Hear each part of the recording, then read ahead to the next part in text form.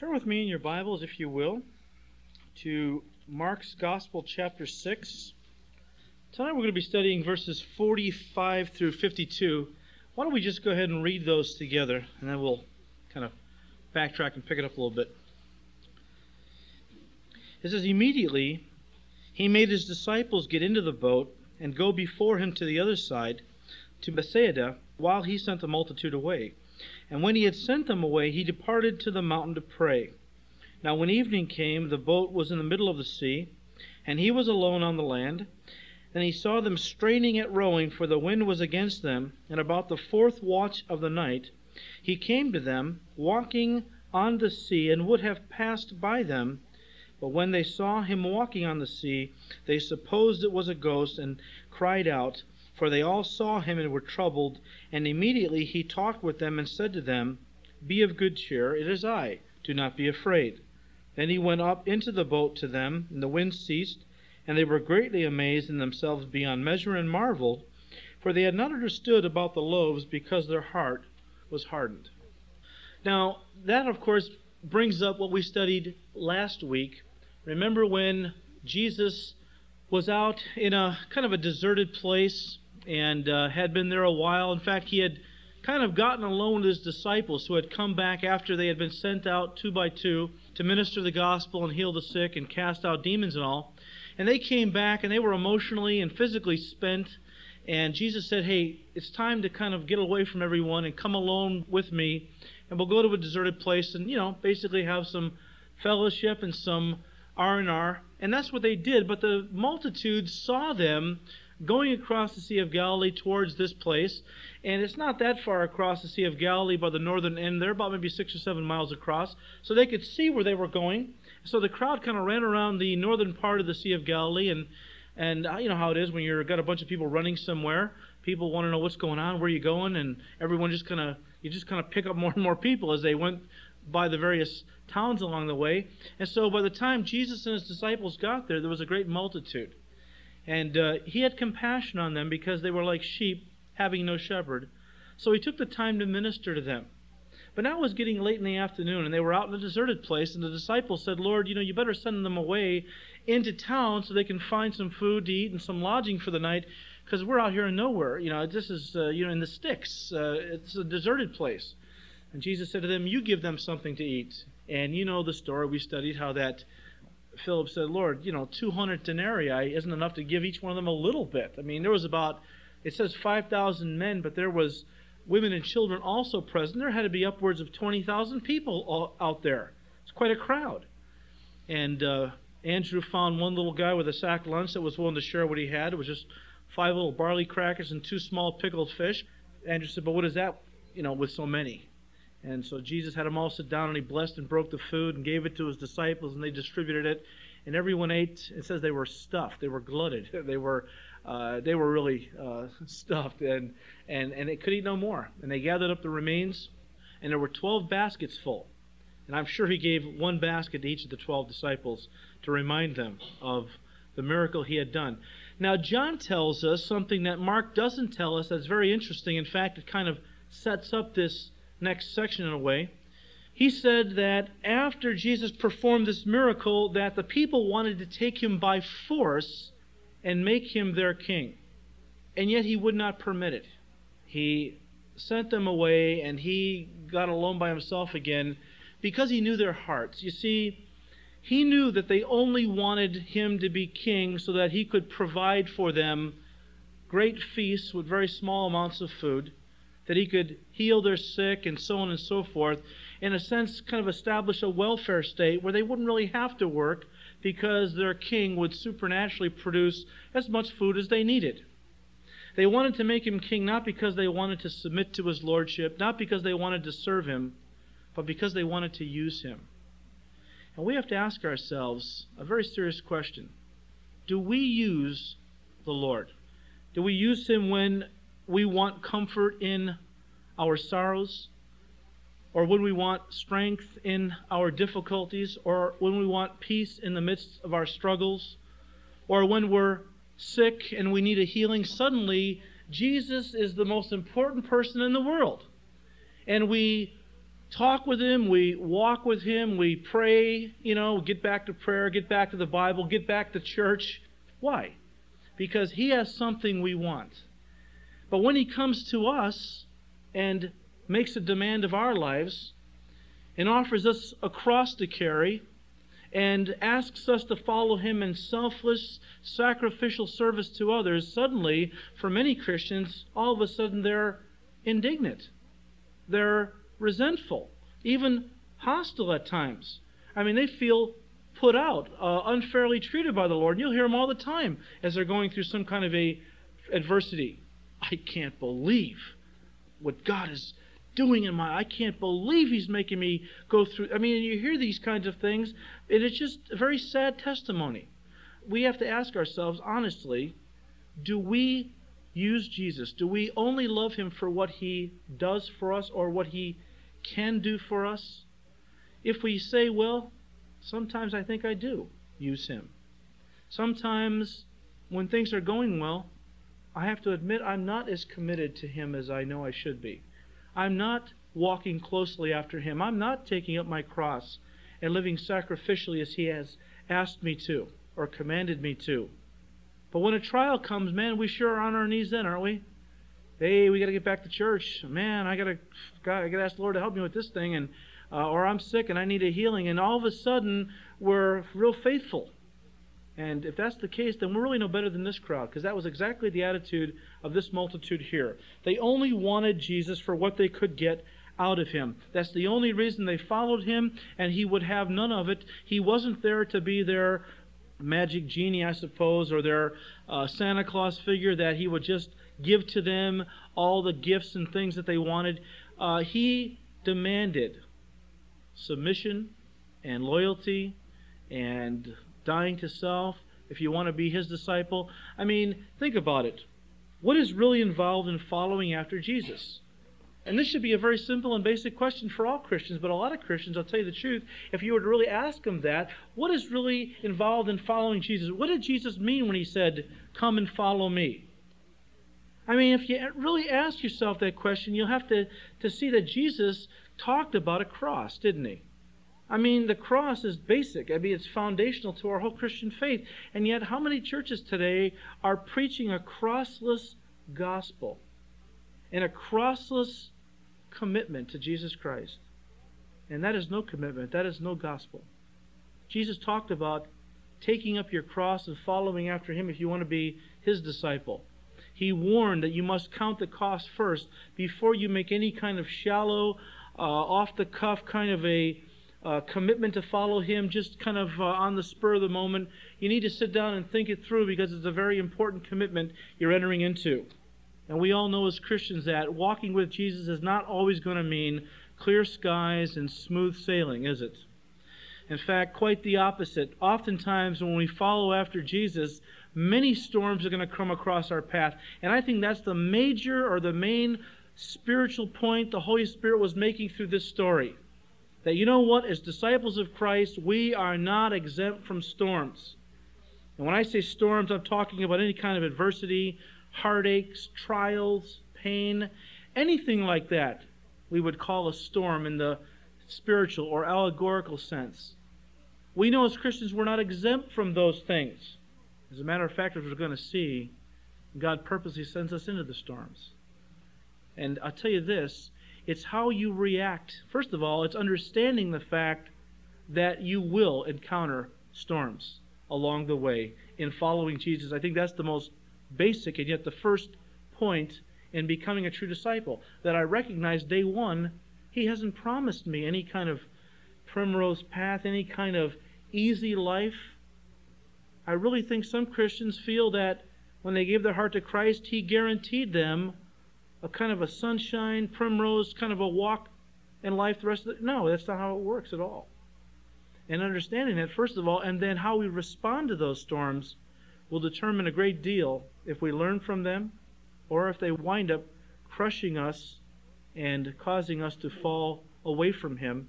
It's very important that we understand storms will come, and how we react to them is also very important, because God will send them. People say, well, why does God send storms? He's got His reasons.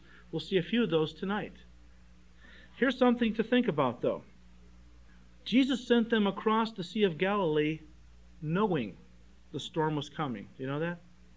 Jesus purposely sent them into this storm. Why? Well, Mark gives us some indication at the end there, possibly, probably, to see if they had learned any lessons in faith from the feeding of the 5,000. It says immediately after Jesus fed the 5,000, He made them get into a boat to cross the Sea of Galilee. And God will often do that with us.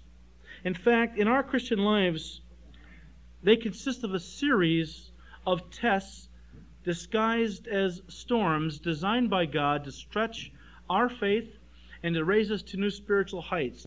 Understand this, though, that Jesus told His disciples to go across the Sea of Galilee knowing that the storm was coming. He knew what He was sending them into. He did it purposely, and then He went to the top of the mountain by Himself to pray. That's what Mark tells us. Now, when the disciples got about halfway across the Sea of Galilee, suddenly gale-like winds came out of nowhere. The waves began to toss and turn, and they swelled and all. And when I was in Israel this past November, we went across the Sea of Galilee, and it was real windy that day. And it was kind of interesting, kind of neat, because everywhere we went, one of the pastors did a little teaching. And as we were going across the Sea of Galilee, they turned to this section, and it was John's Gospel, same section we're learning in Mark's, though. And it was kind of interesting. It was just very windy, and the waters were very choppy. Nothing, I'm sure, like it was when the disciples were going across, but you kind of got a little bit of the impression of just a tiny bit of what they must have been experiencing. And so they got about halfway. Suddenly these gale-like winds came out of nowhere, and they do kind of sweep down through the valley suddenly without warning. And all of a sudden, what was once a very calm day turns in rather quickly to a very, very severely windy, stormy day. And they were out there, the wind was blowing, the waves had swelled, the boat was being tossed to and fro, and they were literally fighting for their lives. Now, it says here in Matthew's Gospel that they were tossed by the sea. The Greek word means tortured or tormented by the sea. This was no small storm. This was something that was exceedingly fierce and terrifying.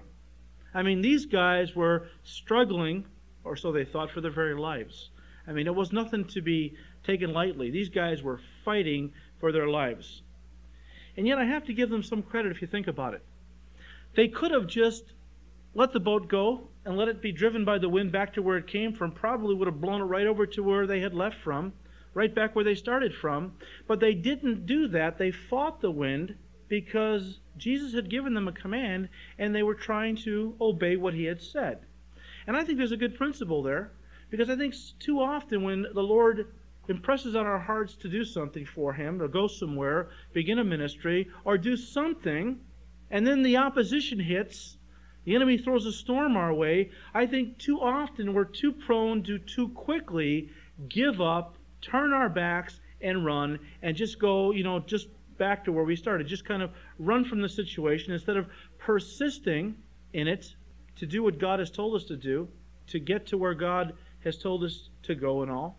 I think too often we're too prone to run. When things get a little tough, the going gets a little rough, hey, forget this, turn our backs and we take off. At least these guys were fighting, persisting to do what Jesus had commanded them. I have to give them that, They're struggling like crazy to get across the Sea of Galilee because that's what Jesus told them to do. Now, while they were going through this, okay, get the picture. Here's the disciples. They're rowing, they're panicking, they're frantic, they're frazzled. I mean, they're going crazy on the Sea of Galilee. While this is all going on, Jesus, it says, was up on the mountain and He was praying. And I am convinced He was praying for them. See? I'm totally convinced He was up there, He was praying for them. In fact, we know that He could see them struggling on the Sea of Galilee from where He was, because this was Passover time, it says. And during Passover time, there was always a full moon, because that was linked to the full moon, which provided just enough light for Jesus to see them struggling down on the sea. He was watching the whole thing. You have to understand that. He was watching them struggling there on the Sea of Galilee. Remember that this was a windstorm, not a rainstorm with clouds and things. You might miss that. You might think, well, gee, how could he see them? It's cloudy, it was raining. No, it wasn't a rainstorm. It was a windstorm, which is quite common in that part of the world. And it was a full moon out.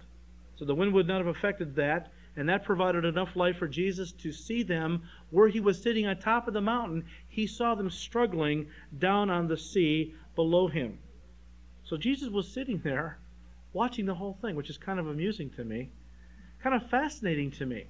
He's sitting there watching these guys struggling like crazy, and people would see that and they would say, well, that's cruel.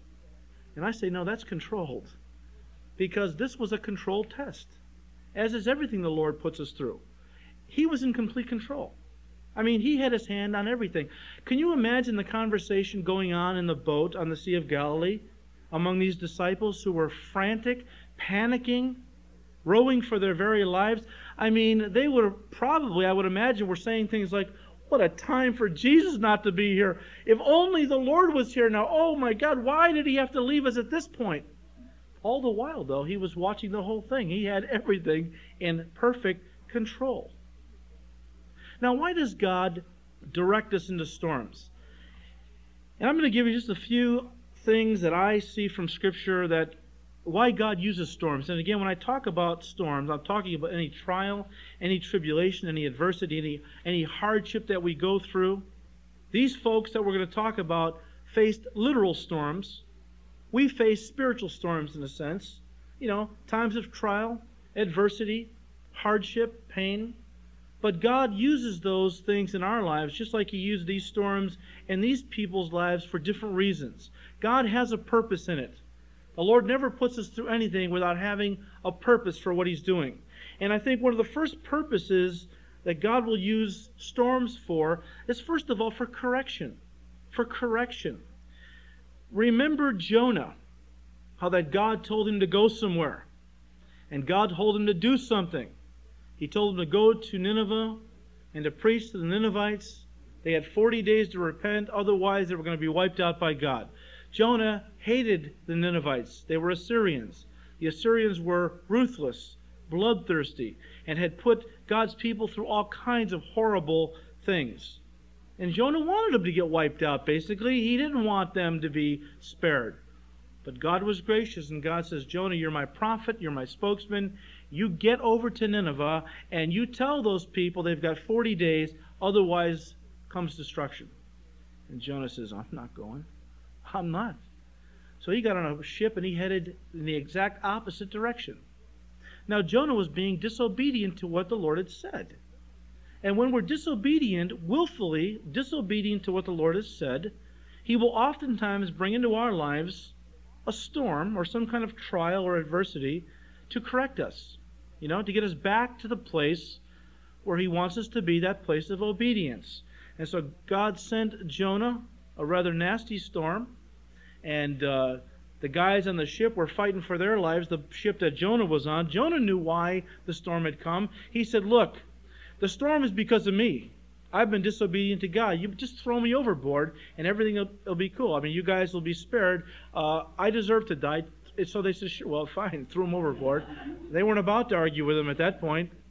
And sure enough, everything got calm, and a big fish came and swallowed Jonah, and God gave the first submarine ride over to the place he wanted him to be, the great fish or the whale, whatever it was, vomited Jonah up onto the shore, and he then went to Nineveh reluctantly, persuaded by God, corrected by God through the storm.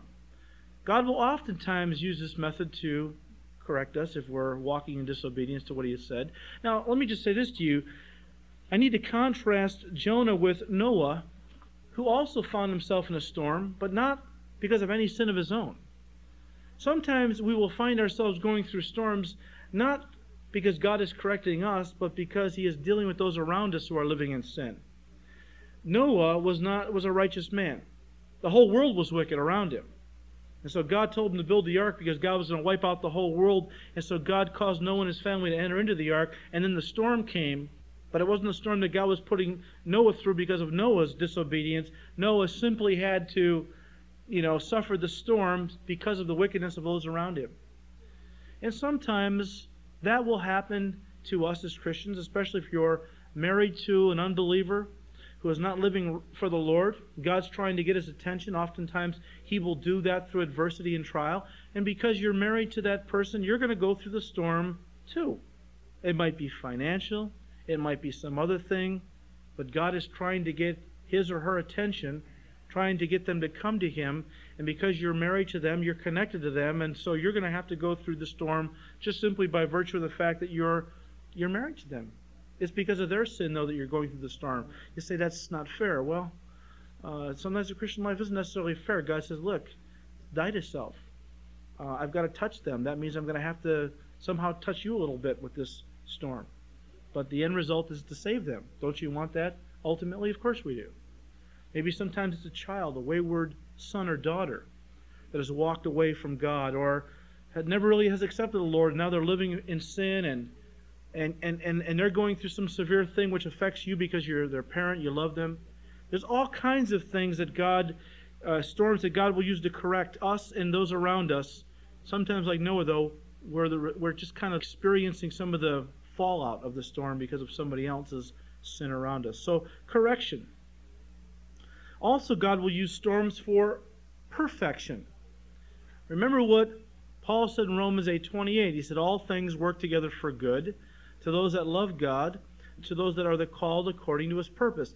And then the next verse 29 says, and the purpose that he is up to, that all things are working towards for good, is that he is conforming me into the image of his Son. Now that's the good. I mean, the word good can be a very subjective kind of a term. When I say to you, tell me what do you think is good? Well, that could mean all kinds of things to all kinds of people. I think, well, good for me would be to win the lotto. Or someone else would say, good for me would be to find a husband or a wife, or to lose my husband or my wife, whatever. These are all non-Christians, of course. For the Christian, good would be hopefully something a little more sanctified and godly.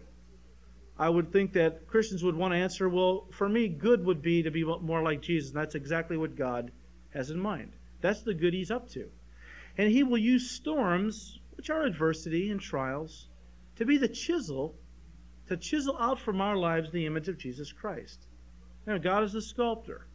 We are the blockheads, the lump of marble, and adversity is the tool that he will often use to chisel out from our lives that image of Christ to perfect us. He will use storms for perfection. What did James say? He said, beloved, don't grow weary of trials, because they're designed to perfect you and complete you. They're designed to produce patience in you. They're good. God is using them to perfect your walk. So, they're not fun, but the results are really good. So understand that. So perfection is another one. Thirdly, God will use storms for direction. Sometimes God will bring storms into our lives to direct us, or to redirect us off some course we're going to somewhere else, because God has got a ministry or some purpose for us somewhere that we weren't planning on going, but all of a sudden now our course has been redirected.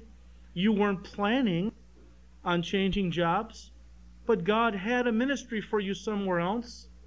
But see, you weren't looking for another job where that ministry happened to be. So he puts it into your boss's mind to downsize. You find yourself out of work. Now you're looking. See?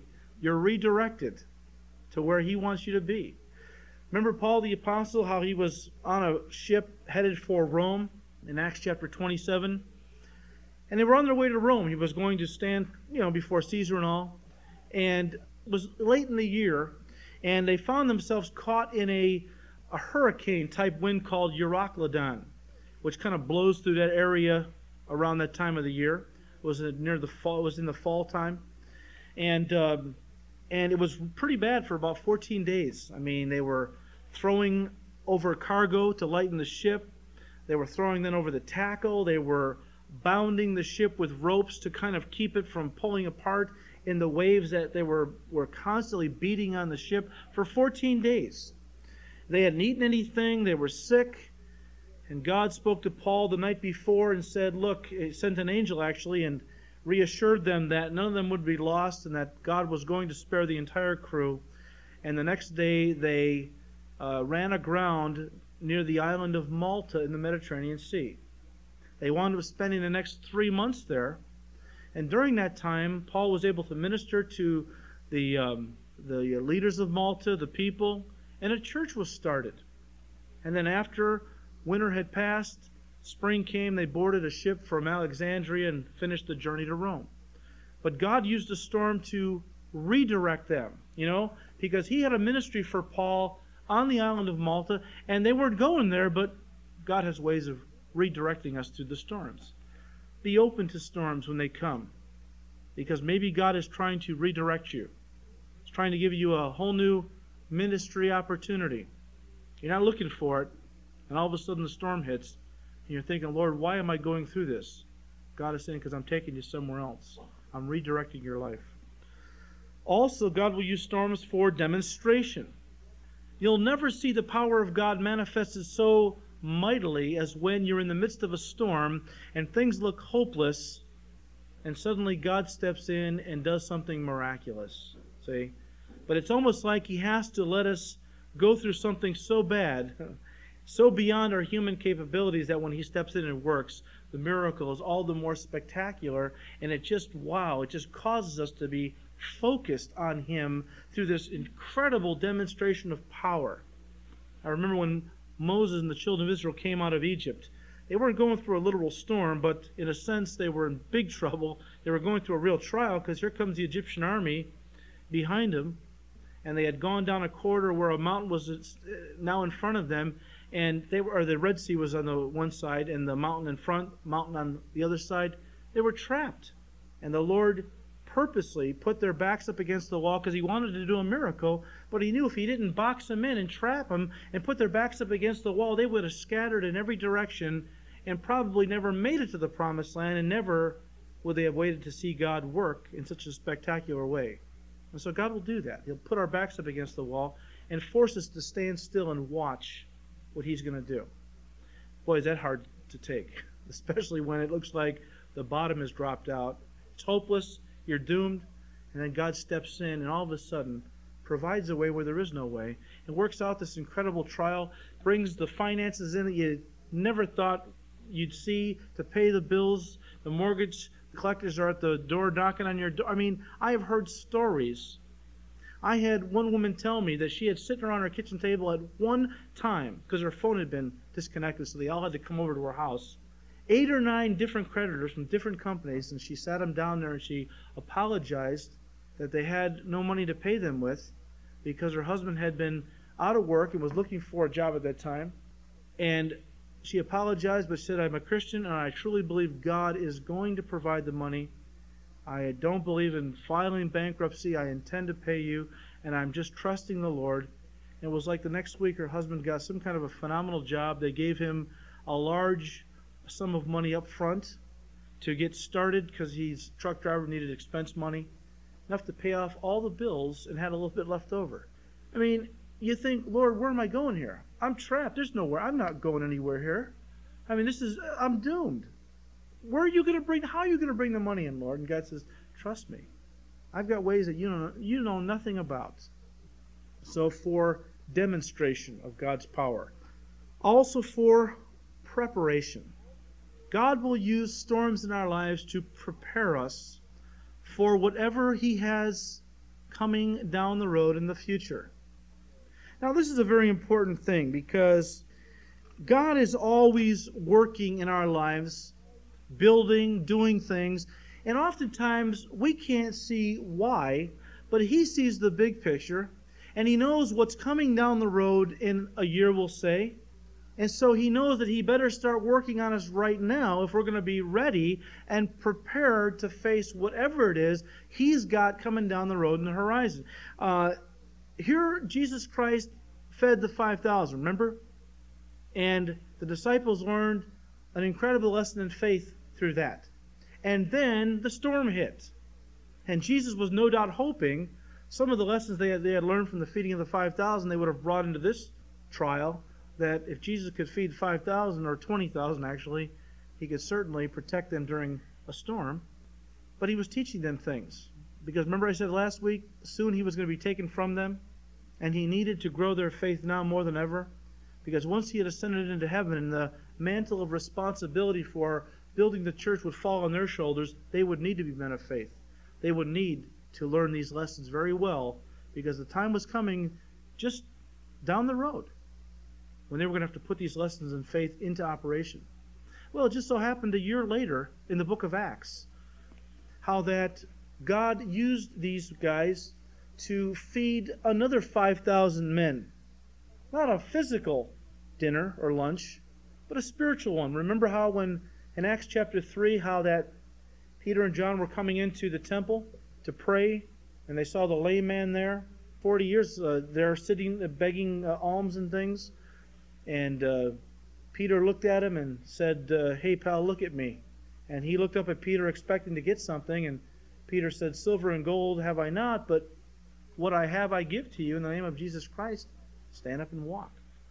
And he pulled him to his feet, and the guy stood, and he began to walk. He began to run into the temple area and all around. And all the people knew who he was because they saw him sitting there every day for 40 years. And that grew quite a crowd.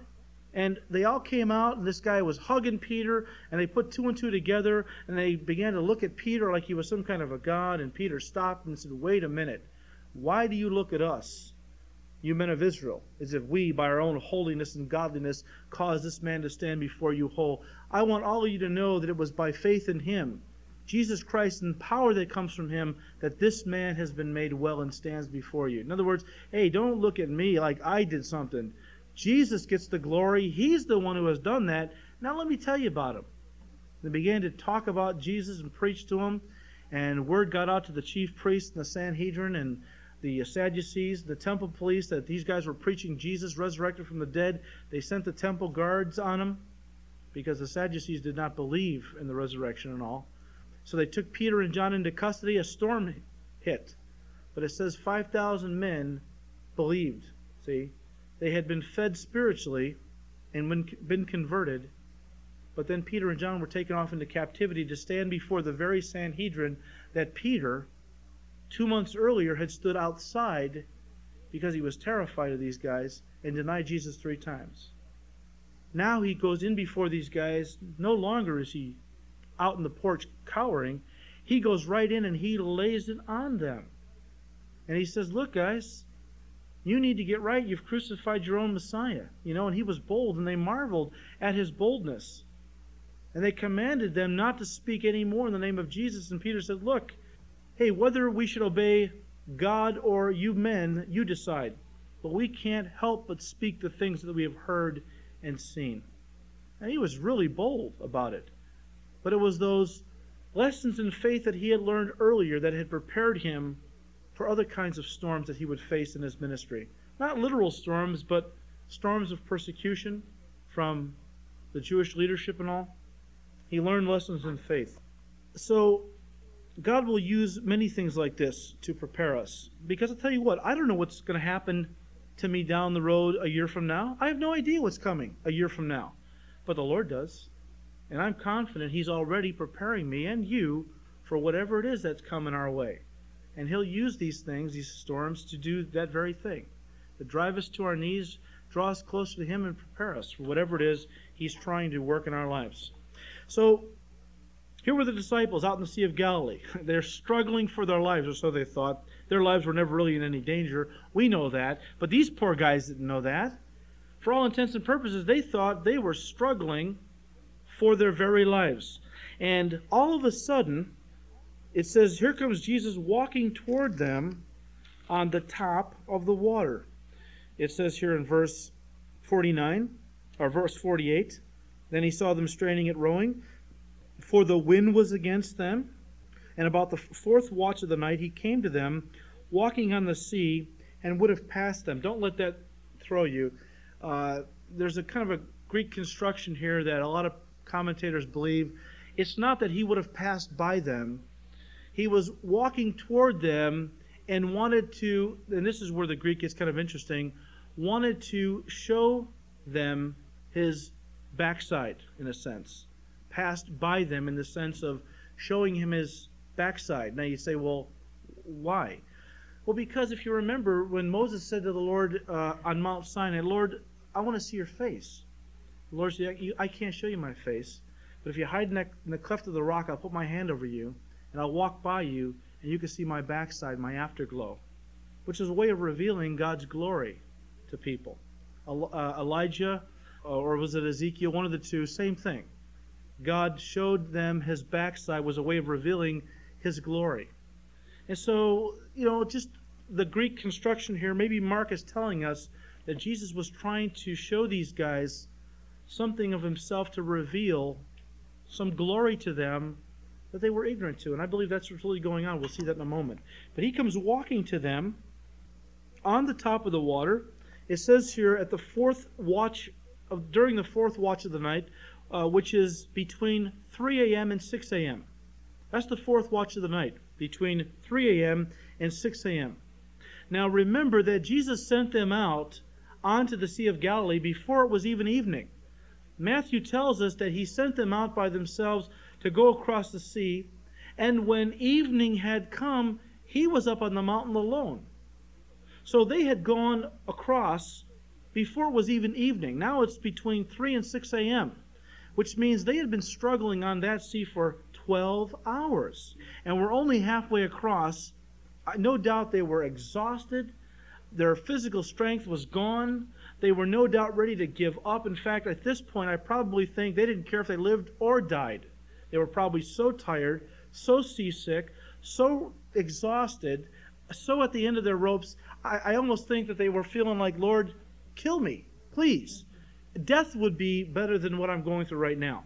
And just at the time, I'm convinced, even though the text does not say this directly, just about the time I am convinced they were ready to give up and maybe dive over the side and drown themselves, here comes Jesus walking on the water towards them.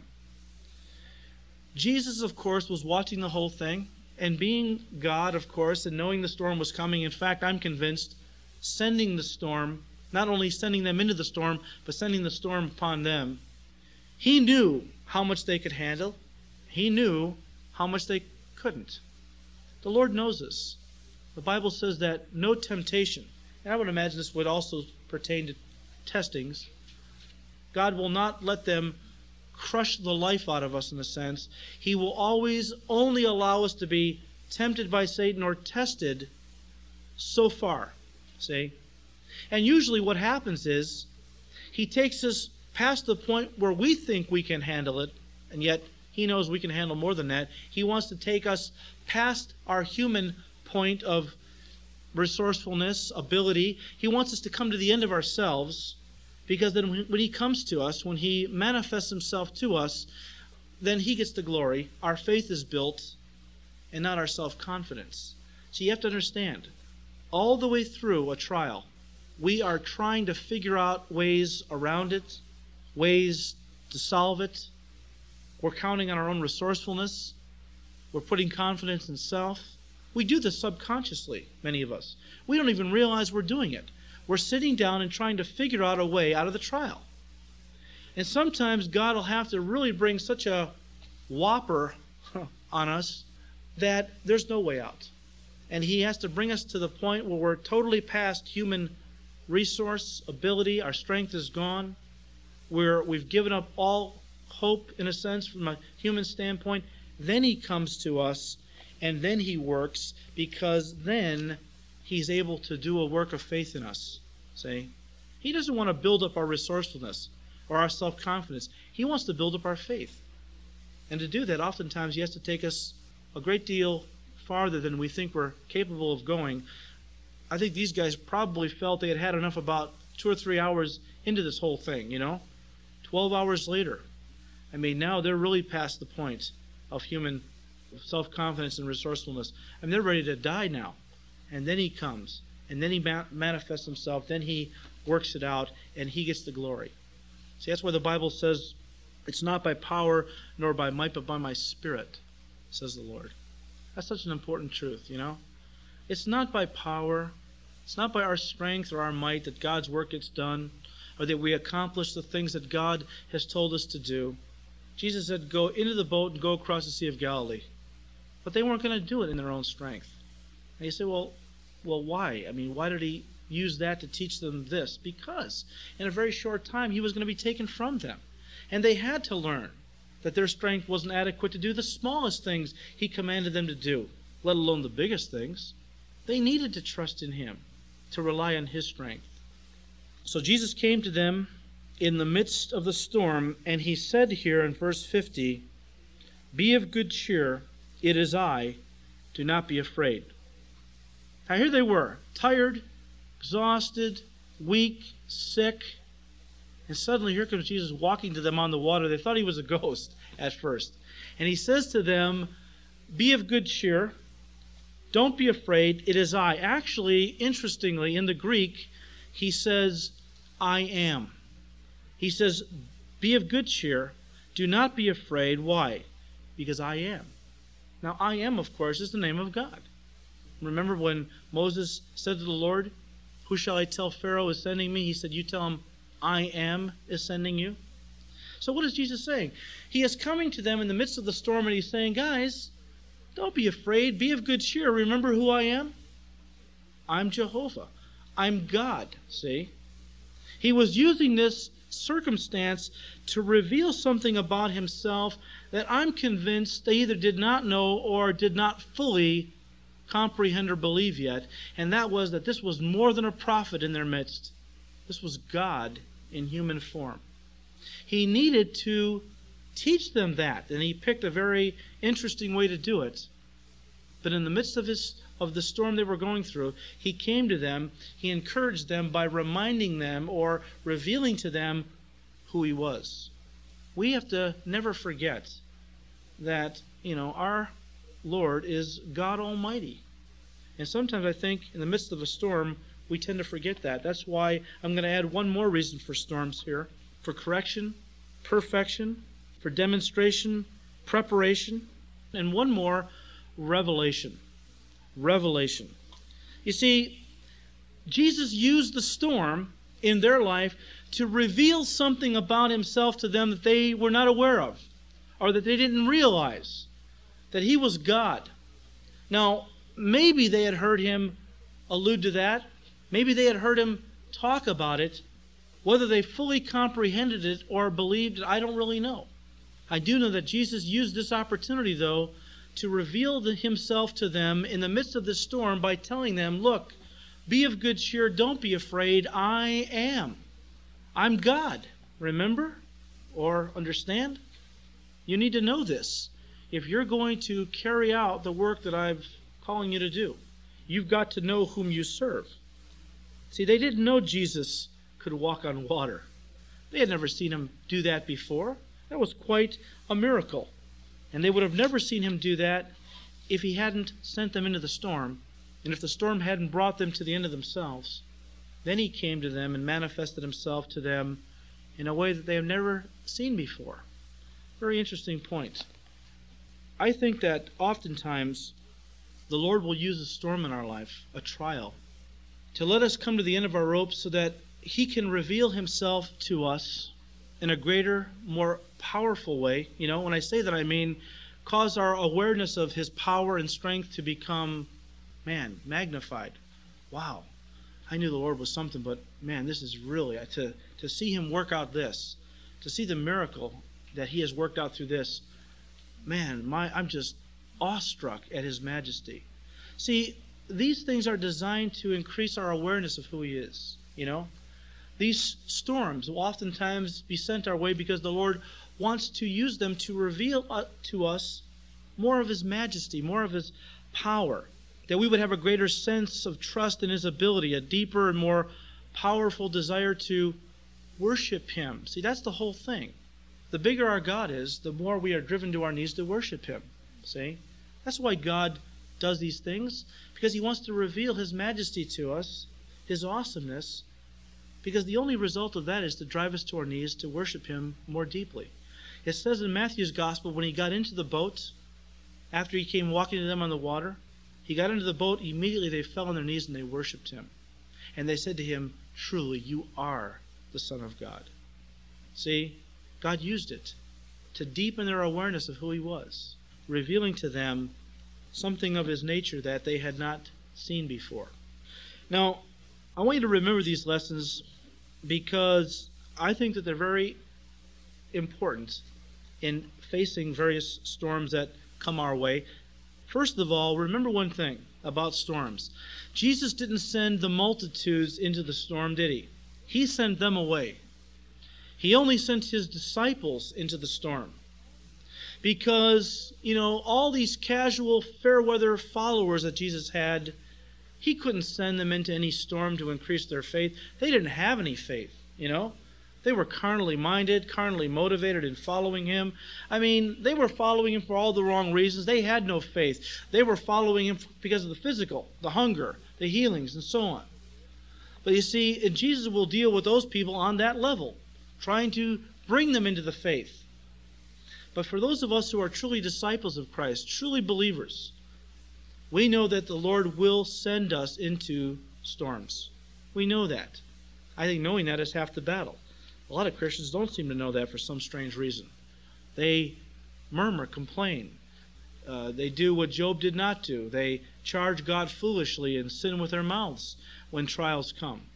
See, but we know that that's what's going to happen. We know that Jesus promised us storms. Secondly, while his disciples were in the midst of the storm, where was he? He was on top of the mountain, watching and praying for them. That's kind of interesting to me because in the Scripture, seas are often used to symbolize nations.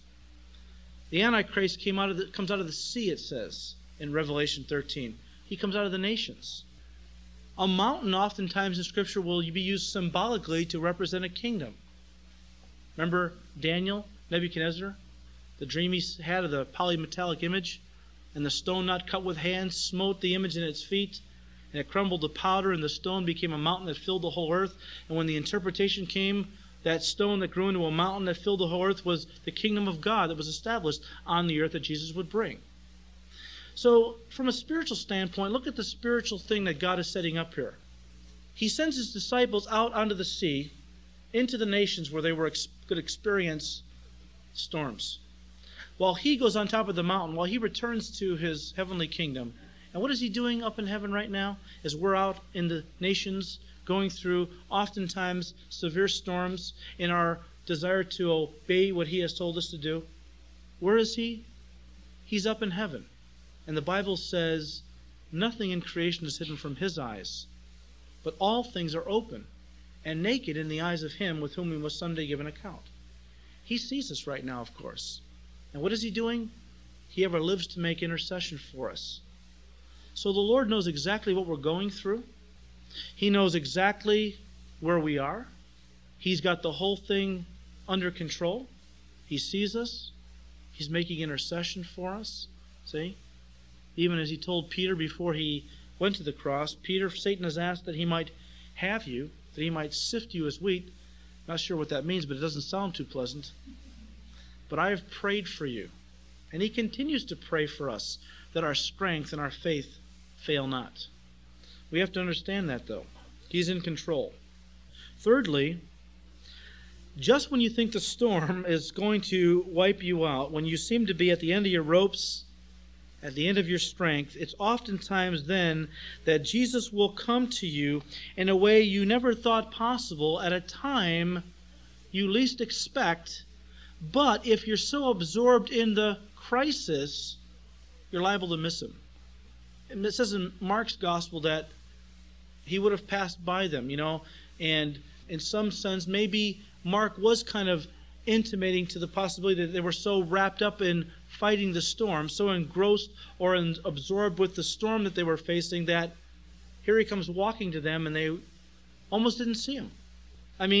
Sometimes we get so absorbed or caught up in the crisis or the trial that, we're fighting for our lives basically, that the Lord is coming to us and we're almost, in a sense, miss him. We don't see him. We don't really, and it's usually at a time when we least expect, when we've given up all hope of ever being rescued out of this trial, whatever it might be, you know. We've prayed, we've cried out, the Lord isn't here, and we feel like we're at the end of our ropes, our strength is gone, and that's it, we're going under. Suddenly, the Lord comes to us in a way we never thought possible, through an avenue we never expected, see. They never expected him to come walking out in the water to them, maybe on another boat or something, I would imagine, but, you know, here he comes a way that they had no comprehension of, never expected. God will oftentimes solve the crisis through an avenue we least expected at a time when we didn't think would happen. And finally, we need to understand that when we're facing a storm, we're not to panic. We're not to be fearful. We're to be cheerful. Because the Lord says, look, don't be afraid. I mean, be of good cheer. Why? Because remember who I am? I'm God. And if I am for you, who can be against you? If I've told you to go over, you'll never go under. He told him, get in the boat and go across the Sea of Galilee. And if Jesus tells you to go across, you're not going to go under. I don't care how bad it looks. And the Lord says to each one of us, look, where's your faith? I use these things to teach you lessons, but not to destroy you. I mean, I haven't brought you this far to let you drown now. I've got plans for your life. I'm just preparing you. I'm just teaching you things because I need for you to have faith in me that when I eventually bring you to the place I want you to be, you're ready. You're prepared to take on the ministry that I've called you to. So if there's anything we can take away from this, I think that's the lesson right there. I think that in any one of our lives, maybe right now, some of you are going through things that, you know, look so bad. And you've been struggling against this trial or this storm for so long. Or if you're not right now, maybe you will be in the very near future. And you're struggling. You've cried out to the Lord. He seems like he's abandoned you. You know, he's not listening. You feel like you're all alone. And you feel like your strength is coming to an end. You feel like giving up, bailing out, you know, going under. You know, it's like, Lord, just wipe me out. Just kill me. Take me, Lord. I can't handle this anymore. The Lord says, look, hang in there. Don't give up. You do what I've told you to do. And when your strength has come to an end, believe me, I'll be there. I'll come to you in a way that you never thought possible. And I'll calm the storm in my time when I feel that you've learned the lesson that I want to teach you. And right away, as soon as Jesus stepped into the boat, it says immediately they were at their destination. God only lets the storms come for so long. He'll let us struggle for a while to teach us things, but then in the end, believe me, He'll deliver you. He'll bring you to that place where He wants to use you. What Mark doesn't record, obviously, because many believe that Mark got his information from Peter, and Peter would not have recorded this because Peter probably didn't want to draw any attention to himself, but Matthew records it. How that when Jesus came walking to them on the water, and they thought he was a ghost, and they cried out to him, or they cried out, and he said, look, don't be afraid, it's me, you know, be of good cheer. And Peter said, well, Lord, if it's really you, then let me come to you on the water. And Jesus said, well, all right, come on. And Peter took a step out of the boat and began to walk towards Jesus, and suddenly he began to look around at the waves. Of course, the wind was very strong. The waves were no doubt, you know, several feet high. He began to look around at what he was doing. No doubt he thought, wait a minute, I'm walking on water. I can't do this. Took his eyes off of Jesus, got his eyes on his circumstances, and began to go on. He began to sink. And he immediately prayed a very simple, basic prayer, Lord, save me. And Jesus reached out his hand and pulled him up and said, why were you afraid, oh, you of little faith? If I've told you to come to me, I'm not going to let you drown on the way. I mean, where's your faith, Peter? And then it adds that this all happened to them because even though they saw the feeding of the 5,000, their hearts were hardened. You know, what does God have to do to us to get us to be open to Him and to have faith in His ability? I mean, how many miracles does God have to do in our lives before we learn the lessons of those things and trust? How many meals does He have to provide? How many crises does He have to deliver us from before we have the faith to say, Lord, I know it's a crisis that I'm facing, but you know what? You've taught me through all the other crises of my life that you're capable of delivering me and providing for me, and I'm going to have faith. And Jesus had to put them through this whole thing because their hearts were still hardened, even after he had worked all these miracles and just, the day before fed the 20,000. I mean, yet they still hadn't learned the lessons. And so Jesus comes walking out to them, and Peter, of course, we all love Peter because we relate so well to him. Peter said, well, Lord, let me come out there too. And Jesus said, well, all right, come on. Now, a lot of people find fault with Peter for that. They say, here's Peter. Always got to run out ahead of himself. He's either opening his mouth out of turn, putting his foot in his mouth, or he's doing some other impetuous act. But you know what? I tell you this. I really appreciate Peter for a lot. I mean, yeah, all right. He got ahead of himself. He charged out, as the old saying goes, fools charge out where angels fear to tread. All right. Maybe Peter was like that to a certain degree. But I have to love his heart for the Lord. I mean, he's like a little kid that was always running to the Lord. He was the one that dove into the Sea of Galilee after Jesus had risen from the dead, remember? And they were fishing, and he stood on the shore at morning, and he said, children, have you caught any meat or fish? And they said, no. And he said, cast the net on the other side. And they did, and it was loaded with fish. And suddenly they looked at each other and said, it's the Lord. And Peter dove off into the water. He couldn't even wait for the boat to get to shore. He wanted to get to where Jesus was. And I appreciate that about Peter. I think that says something about him that I think we need to learn from and pray about, that we have such a consuming passion to get where Jesus is at, that we're willing to take steps, to do the impossible if need be. Because I know that that's where Jesus is. They put down Peter, some people, but you know what? At least Peter had the faith to step out of the boat. What about the other 11 guys that played it safe? No, they didn't sink, but then they never experienced walking on water either.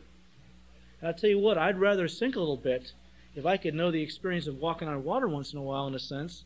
If I could know the experience of doing the impossible, because I was willing to take a step in faith.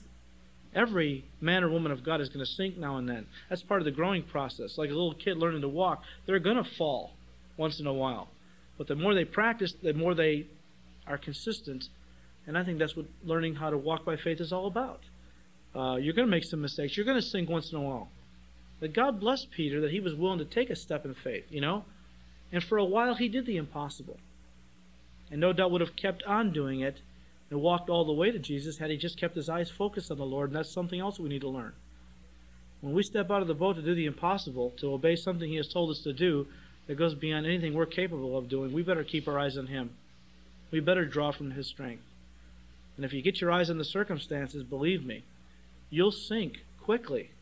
Every time I begin to get my eyes off the Lord, which unfortunately happens more than I would like to admit, and I begin to get my eyes on all the things going on that I know go beyond my abilities to handle and to deal with, all of a sudden I get that sickening feeling in my pit of my stomach that like I'm sinking, Like all the responsibilities and all the things just are beginning to swallow you up. And you got to just cry out, Lord, save me. Lord, help me to keep my eyes on you. I can't do this. I'm walking on water being a pastor of a church. There's no way I can do this in my own strength. And the Lord says, that's right, you can't. Keep your eyes on me. I never asked you to do it in your own strength. If you try, you're going to sink. You're going to become discouraged and depressed. You're going to want to give up. Don't do it in your own strength. That's the point, I believe, of this story. We are not to do things in our own strength, but to keep our eyes on him, And if we do, we'll do the impossible. If we don't, you'll find real quickly you're going to go under. So God help us to understand storms. They're not pleasant, but they're needful and beneficial. And so God help us to accept them and to handle them in the right way, respond to them properly. Because if we do, we'll learn from them and grow. As the old Arab proverb says, all sunshine makes a desert. You can't live in the sun all the time. You need some storms because they help you to grow and they help you to see the Lord in a new light, in a sense, at times. His majesty shines through. We need to know that. Let's pray. Lord, we just thank you, Lord, that yes, you do send us out into storms, but they're always under your control. You see us. Even though we can't feel your presence at times, you're there. You see what we're going through. You're in complete control of the situation. You don't allow us to be tested beyond what we're able to bear.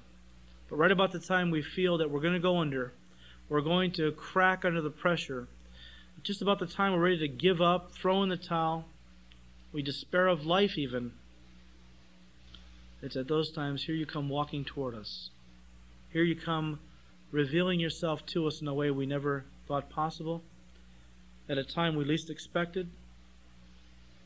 And in the end, it has that incredible result of helping us to see you in a deeper way. Helping us to appreciate your majesty, to be in more awe of your power, which all drives us to our knees in a deeper sense of worship and faith, which is exactly what you're trying to do. Because if we're going to be used by you for great things, you first have to teach us how to weather storms and how to trust you. That if you say to us, go over, we won't go under.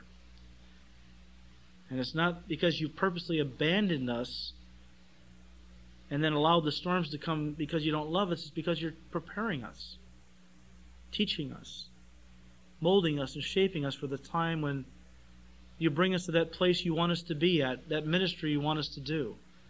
And we've already been prepared by you along the way. And now we're ready to be used by you. Lord, help us that our hearts not be hard, that we not be so dull of heart that you have to constantly repeat these things before we learn the lessons you want us to learn. Help us, Lord, just to believe and trust in you, that no matter what we are going through, that you're there and that you'll be with us. And if we'll just trust you, it'll work out in ways we never thought possible. And our faith will grow, and it will be an incredible experience. We just thank you now, Lord. We look, Lord, around at our communities, and it looks pretty black. People seem beyond hope. We feel like we're struggling to make some leeway to fulfill the command you've given us to make disciples of all nations. And yet, Lord, it seems like we're just going backwards. It seems like sometimes like we're not getting anywhere. And we're tired, oftentimes frustrated, weary, ready to give up. Now's the time, Lord, we need to be looking for you. Now's the time, as we're come to the end of our strength, I believe you're about to work. And you're about to do something so incredible, so miraculous, that we will just be awestruck. And we will fall on our faces and worship you. And we will be brought to a level of spirituality and a level of intimacy with you, Lord, that we've never known before. And so help us, Lord. I can relate to these disciples. I know what it's like to struggle to fulfill a command you've given and yet feel like you're not going anywhere. In fact, losing ground at times. But I know, Lord, that you allow these things that you might show us your majesty. That you might reveal to us, Lord, things that we never really have understood about you. Help us to hang in there, because in a very short time, the miracle is going to happen. And we want to be there for it. We don't want to give up. Thank you, Lord. Father, we ask this now in Jesus' name. Amen.